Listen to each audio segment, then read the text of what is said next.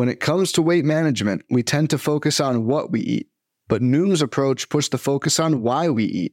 That's a game changer. Noom uses science and personalization to help you manage your weight for the long term. Their psychology-based approach helps build better habits and behaviors that are easier to maintain. The best part? You decide how Noom fits into your life, not the other way around. Sign up for your trial today at Noom.com. That's Noom.com to sign up today. Welcome to the First Pitch Podcast, brought to you by PitcherList.com, your daily morning podcast, updating you on everything you need to know to win your fantasy baseball league. Here's your host, Jake Crumpler.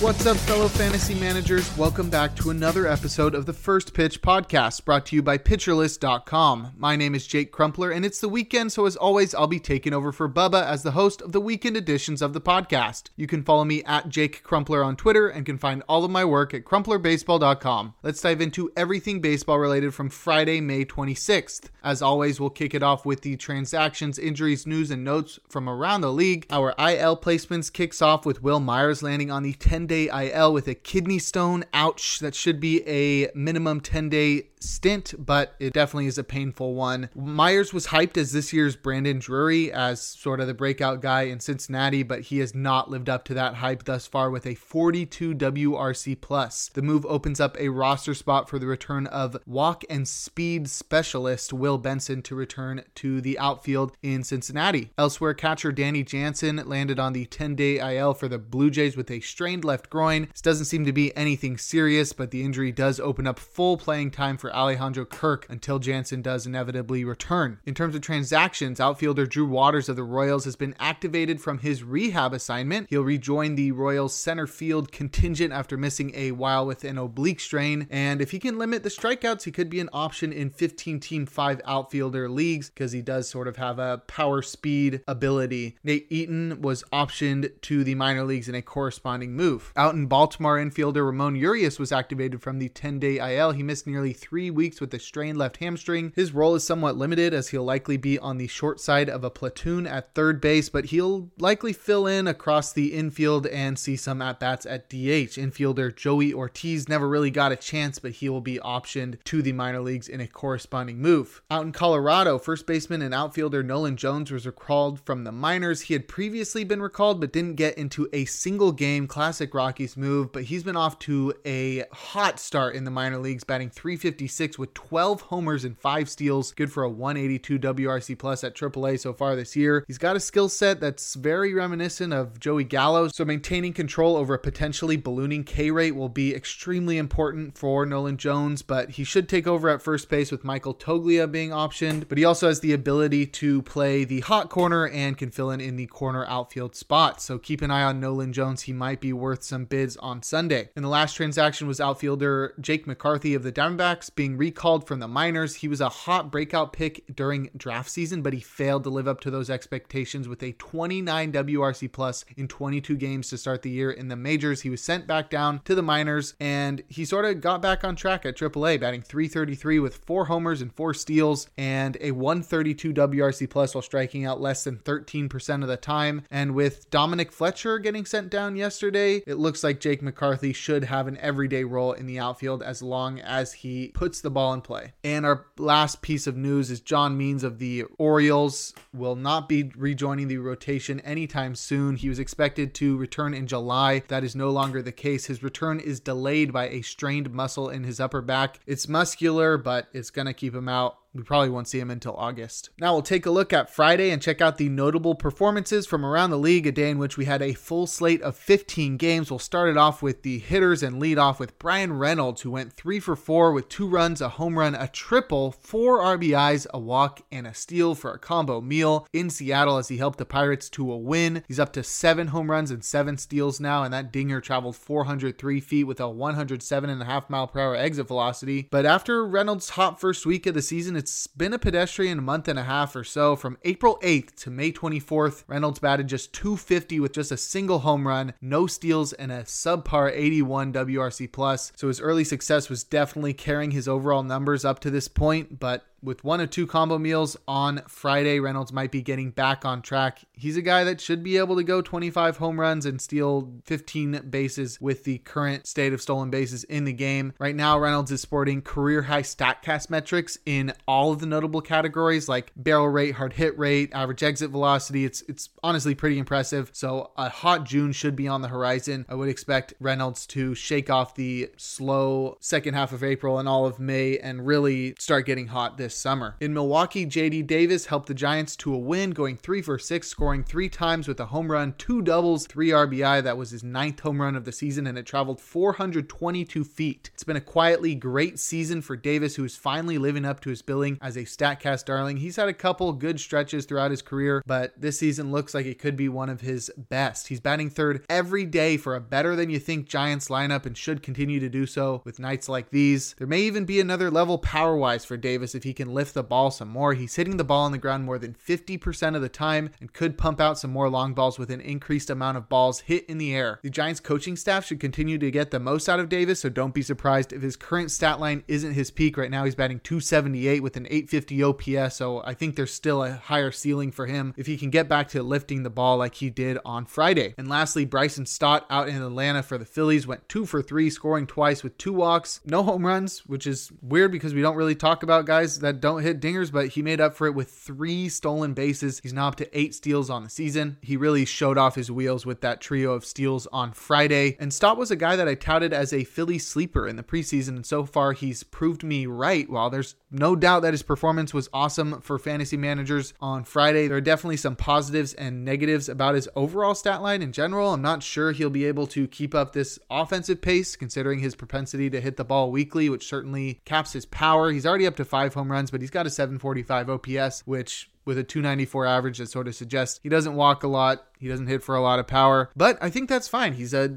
guy with a lot of speed, obviously, and great contact ability, and rarely strikes out, meaning he should maintain a high BABIP and thus a high batting average. Additionally, he's leading off every day ahead of the likes of Trey Turner, Bryce Harper, and Kyle Schwarber in the Phillies lineup, and should have even more scoring opportunities when Turner gets back on track. Stott's offensive ceiling is capped at the moment, but he's going to be a solid option in every league with 12 teams or more because of his ability to steal and produce a high batting average. But if you'd like a rundown of the hot batters from Friday, make sure to go to PitcherList.com and read the daily Batters Box article. Now we'll head to the rotation and check out the starting pitchers that had notable performances on Friday. Kicking it off with Hunter Greene, who tossed 6 hitless innings with 2 walks and 11 strikeouts, inducing 16 whiffs and a 29% CSW across 110 pitches. Greene was unhittable on Friday. His heater was great with 12 whiffs, but he got pretty lucky with aggressive batters and on balls in play. The Cubs were sort of swinging at everything, and Greene got pretty lucky. And surprisingly, this was just his first win of the season. We're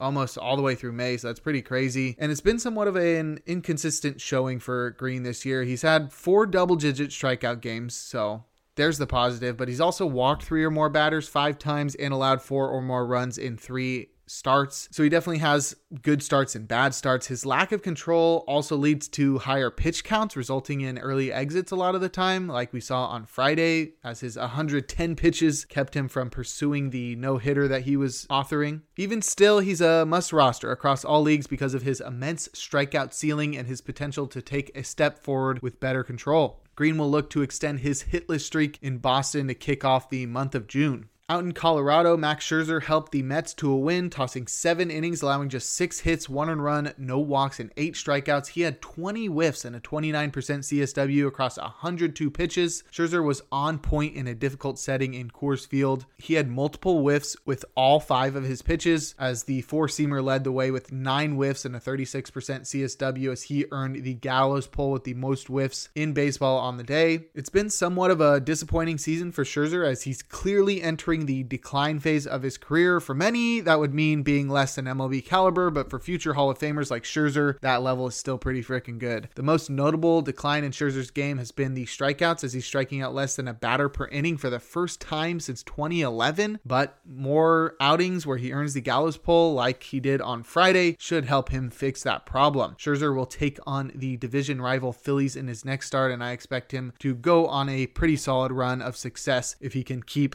racking up the whiffs like this. And lastly, we have Hunter Brown in Oakland. He tossed 7 innings, allowing 4 hits, 2 earned runs, and 1 walk with 10 punch-outs. He had 15 whiffs and a 40% CSW. So we go from Hunter Green to Hunter Brown. The young Astros hurler had a big night in an easy matchup in Oakland. He recorded the first double-digit strikeout game of his career, and he also earned the King Cole with the 40% CSW being the highest mark among starting pitchers on the day. His knuckle curve put in work in this one with 10 whiffs and 52% CSW, while his heater stole 15 strikes and landed for 41% CSW. Brown's had a lot of success this year by limiting the usage of his fastball and trusting his deep arsenal. He turned to it a little more in this one, but he still had a lot of success. The only concern for the year will be whether he breaks down as he nears the end of his workload or if the Astros will proactively limit him down the stretch. Could be a savvy move to consider shipping Brown off to another team before the fantasy trade deadline hits, as long as we expect him to approach his innings limit at some point in August. So that'll be something to keep an eye on, because if he starts nearing like 130, 140 innings, I don't think the Astros are going to push him. They're going to want him down the stretch. They're going to want him in the playoffs. So you don't want him getting tired out before the most important games are on the doorstep. Brown will take on the Twins in his next matchup. But if you'd like a breakdown of every single starting pitching performance from Friday, make sure to give the Plus Pitch podcast a listen and go read Nick's daily starting pitcher roundup on PitcherList.com. Now we'll head to the bullpen to check out the relievers that got saves and the closers that pitched outside of save situations or blew their saves. For the saves, we got Tristan Beck, who got 10 outs for the Giants to earn the save. Ryan Presley got a save. Adam Ottavino got a save as David Robertson pitched in the 8th. Emmanuel Clase worked around an earned run to secure his MLB leading 17th save. We also saw Craig Kimbrell and Jordan Romano earn saves, and Chad Kuhl got a save out of nowhere for the Nationals. As for the closers to pitch outside of save situations, we had Josh Hader, who got screwed out of a save as the Padres put up a run in the top of the 9th, so he pitched with a 4-run lead. Pete Fairbanks pitched up by 6. The team put up a couple runs to make it a 6-run lead right before Fairbanks came aboard, so that could explain that. And lastly, Dylan Floro pitched up by 4 for the Marlins. But if you'd like a breakdown of all of the notable relief pitching performances on Friday, make sure to give the reliever ranks article a look over on PitcherList.com. But before we look forward to today, we're going to take a quick break. Fads come and go, and nowhere more than in the world of weight loss. That's why Noom has created weight management programs that are made to last. Noom uses science and personalization so you can manage your weight for the long term. Their psychology-based approach helps you build better habits and behaviors that are easier to maintain. And they help you understand the science behind your eating choices and why you have those cravings. Noom's personalized courses are easy to follow and will help grow your confidence with tools you can put into practice on day one. The best part? You decide how Noom fits into your life, not the other way around. And based on a sample of 4,272 Noomers, 98% say Noom helps change their habits and behaviors for good. So stop chasing health trends and join the millions who have lost weight with Noom. Sign up for your trial today at Noom.com. That's Noom.com to sign up for your trial today. Now we'll send it over to the wonderful Mark Paquette with the weather. Thank you very much, Jake. Full schedule, as always, for a Saturday.